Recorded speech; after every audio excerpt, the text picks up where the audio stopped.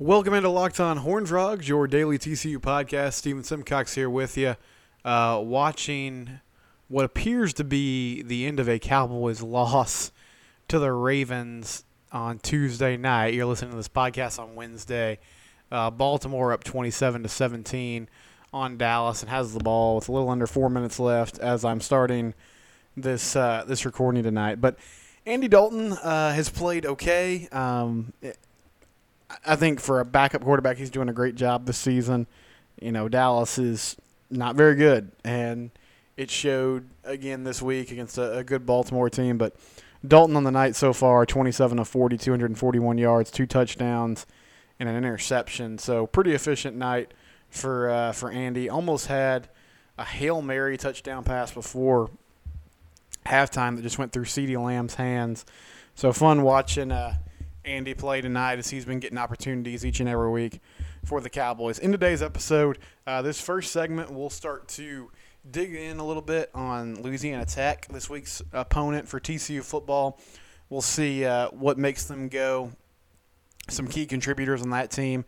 And in segment 2, it's a weird day. We have college basketball this afternoon. The women's team plays at 11 a.m. against Lamar, and the men play at 4 p.m. against Providence. So we'll preview both those games. I'll tell you what I'd like to see from those two teams as they continue to progress through the season. And then in our final segment today, I had a chance to be on the Locked On Big 12 podcast with Josh Neighbors, and he did a Power Rankings episode. So we talked about just about every team, and I'll share with you our conversation about TCU football and what we got into, so you'll get to hear a little bit of that as well. But let's start with Louisiana Tech.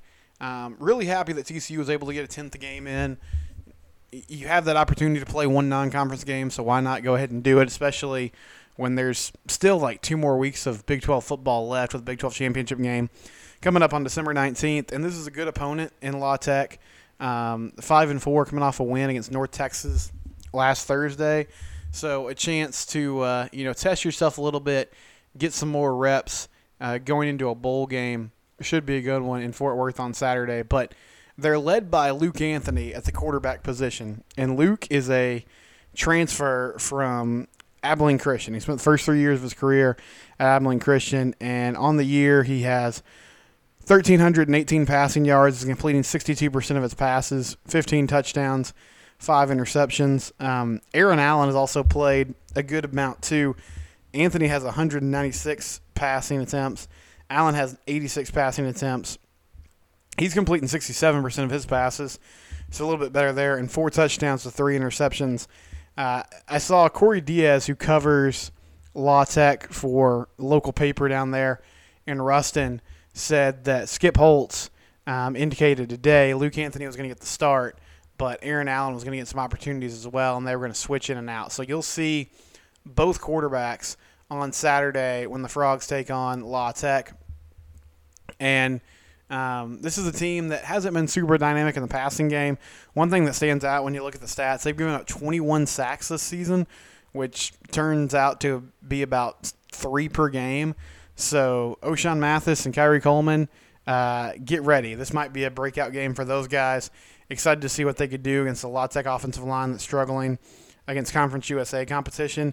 And in the running game, Israel Tucker's their leading rusher. He's got 497 yards on 119 carries and 4 touchdowns, averaging about 4 yards a carry.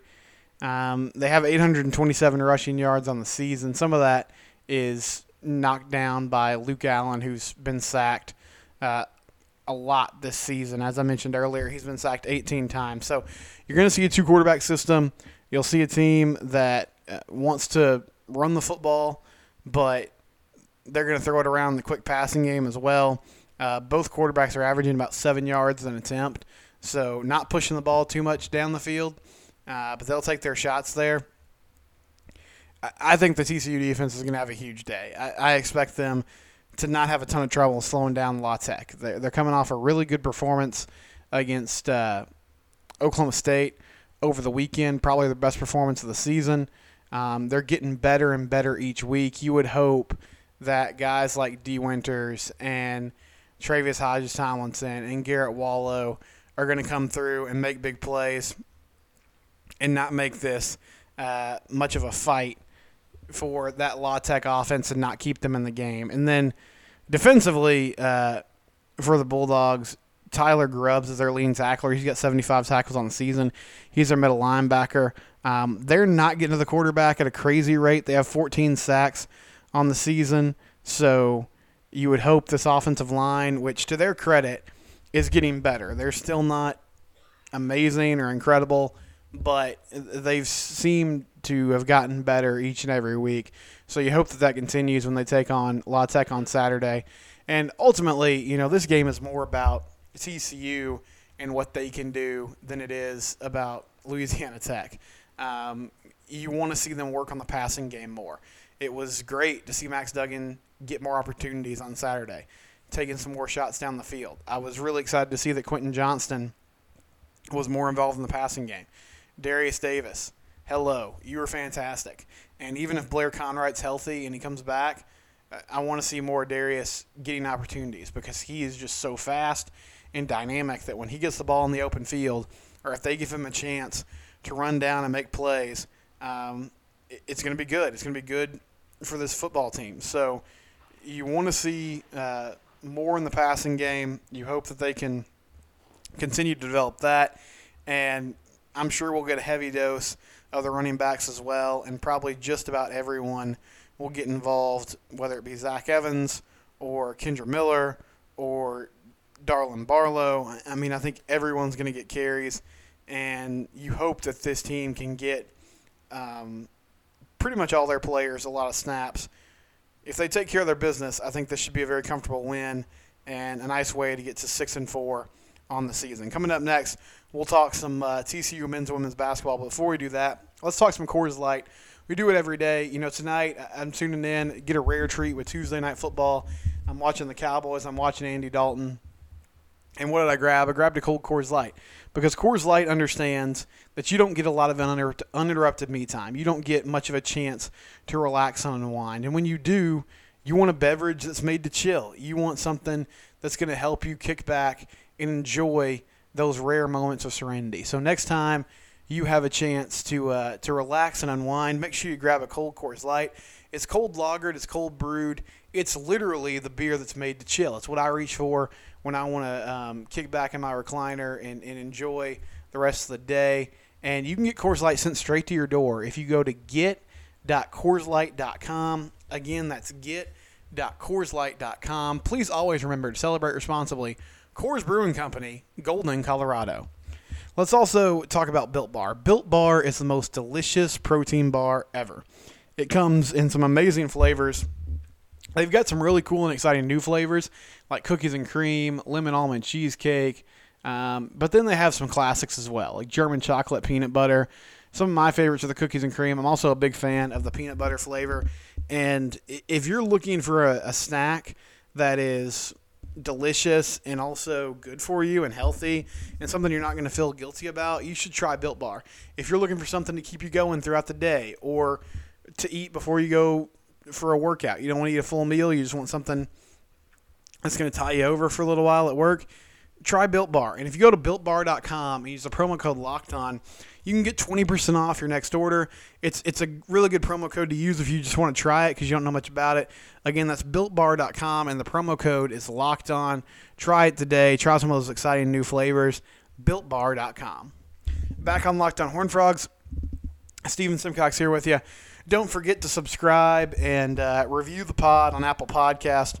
You can also subscribe on Spotify, Stitcher, basically anywhere you can get your podcast. You can find the Locked On family of networks, and you can find Locked On Horned Frogs. Don't forget, coming up on Friday, I'm going to talk with my pal Chris Groves. Chris Groves used to work for 103.3 ESPN, and he's now works for a podcast company. But we're going to do something fun. Chris is a really funny guy. I enjoy talking to him, and we're going to rank the TCU coaches' Twitter accounts. That's right. We're going to rank the TCU coaches' Twitter accounts. Should be an interesting segment, sort of off the beaten path. Going to have some fun with Chris. That'll be airing on Friday. And if you missed something from earlier this week, you can circle back and listen to the pods from Monday and Tuesday. And I'd encourage you to check out Monday's Matt Jennings who is really sharp, does a great job covering TCU football. You can tune in the podcast that I do with him every Monday during football season, and we talk about that fantastic win over Oklahoma State. So if you're looking for some feel good moments, some energy, something to kind of get excited about, then tune into that podcast. Me and Matt Jennings, that was on Monday. But right now, let's talk some TCU men's and women's basketball because both teams are in action today. It's Wednesday. If you're listening to this in the afternoon or at night, these games might have already been played. But stay with me. TCU and Lamar, the women, are playing this afternoon, and that game's at 11 a.m. Lamar is 1-0 on the season. They beat Tarleton State 73-58 in their season opener. And this should be a good sort of reset and a get-right game for the TCU women's basketball team. They suffered a tough loss to Iowa State in their last game. The Cyclones got out to a big early lead and really never looked back. So now you look at the schedule. You get Lamar today. They can get Middle Tennessee on Sunday. And then you start to hit sort of the teeth of conference play. You start getting in a rhythm, starting with that Texas Tech game on December 19th. Is a Saturday afternoon. But a couple games before that Tech game, and the biggest deal for TCU women's basketball is who's going to step up and be a scorer for this team outside of Lauren Hurd, because she's fantastic and she's been great, and you expected her to be good. But who's going to come with her and help her out? That's going to be a huge key for this team moving forward. And, Caroline Germain, she was really hyped coming into this year, a JUCO player at a South Plains JUCO junior college. And she's shown some flashes. Like, she seems to be a very good point guard, has good control of the game, great court vision, makes good passes. But can she take some of that scoring load? Is it Yummy Morris, who had a really good game in their season opener against Incarnate Word? Somebody's going to have to step up and help out Lauren Hurd in the scoring department. And then defensively, they've been playing really good defense so far this year and sort of fell off against Iowa State. But, again, a chance against a Lamar team to figure some things out defensively as well. They pressed a lot against Central Arkansas, and that seemed to work well. So I wonder if Reagan Peebley goes back to that this afternoon, tries to create some offense with her defense by forcing turnovers with the press. TCU women's basketball, again, that's at 11 o'clock today against Lamar. And TCU men's basketball, they're taking on Providence as part of the Big 12 Big East Challenge. And Providence having an interesting season so far. They're 2-1. They beat Davidson. They edged out Davidson in their season opener 63-62. They lost to Alabama 88-71. And then they beat Farley Dickinson 79-67. So sort of hard to get a read on the Friars so far. But the two Power 5 teams they played so far, Alabama and Indiana, they've lost to. So you hope that TCU can find a way to pull out a victory today. In this last game against Oklahoma, which was a tough loss for the Frogs, Mike Miles was fantastic. I also thought P.J. Fuller played really well. Curious to see what the health status is of Chuck O'Bannon. He had an ankle injury and was in a boot last game, so he didn't play much. And Fuller took his place in the starting lineup. And I'd like to see Fuller get more minutes, even if O'Bannon is healthy, just because I think he's so explosive and he can get to the rim, he can get his own shot. He also appears to be a much better shooter than he was last year, at least early in the season. So I want to see him get some minutes and get some more time on the floor. And can this team find a way to get the ball to Kevin Samuel down low? Because I think Kev can be a really effective offensive player, but it seems like he only gets scoring opportunities right now off offensive rebounds. And you have to find a way to get your bigs the ball. These guards are gonna have to find a way to be more confident in these entry passes and understand that he doesn't have to have perfect post position every single time. You're going to have to find a way to make contested passes. If somebody's sort of bodying him up, you still need to get those passes in there and give him a chance to make some plays in the post because he's such a force inside. You don't want him just cleaning up things on the glass even though he does that really, really well. And if you can get him more scoring opportunities, that's only going to make his defense and his rebounding better. He's going to play with more energy. He's going to play with more intensity because he sees that you're feeding him on the offensive end. So want to see TCU basketball bounce back today. Both teams have a chance to do it. And defensively, they just got eaten alive by Austin Reeves and Brady Manick. So can you lock down better on this Providence team? You know, the first few games of the season against Tulsa and Liberty, especially in that tournament, they played really good defense. We're holding teams to under 40% shooting. Want to get back to that today, and TCU men's basketball has a chance to do so. That game's going to be on ESPNU, so if you want to check that out, you can. Again, that's at 4 o'clock, so maybe try to get home from work a little bit early this afternoon and check that out. And that leads into their Saturday game against Texas A&M, which is at 1 p.m. So a fun weekend coming up of TCU athletics. Coming up next, I'll let you hear some of my discussion with Josh Neighbors from Locked On Big 12. That's on the other side of the break. This is Locked On Horned Frogs, part of the Locked On Podcast Network, your team every day.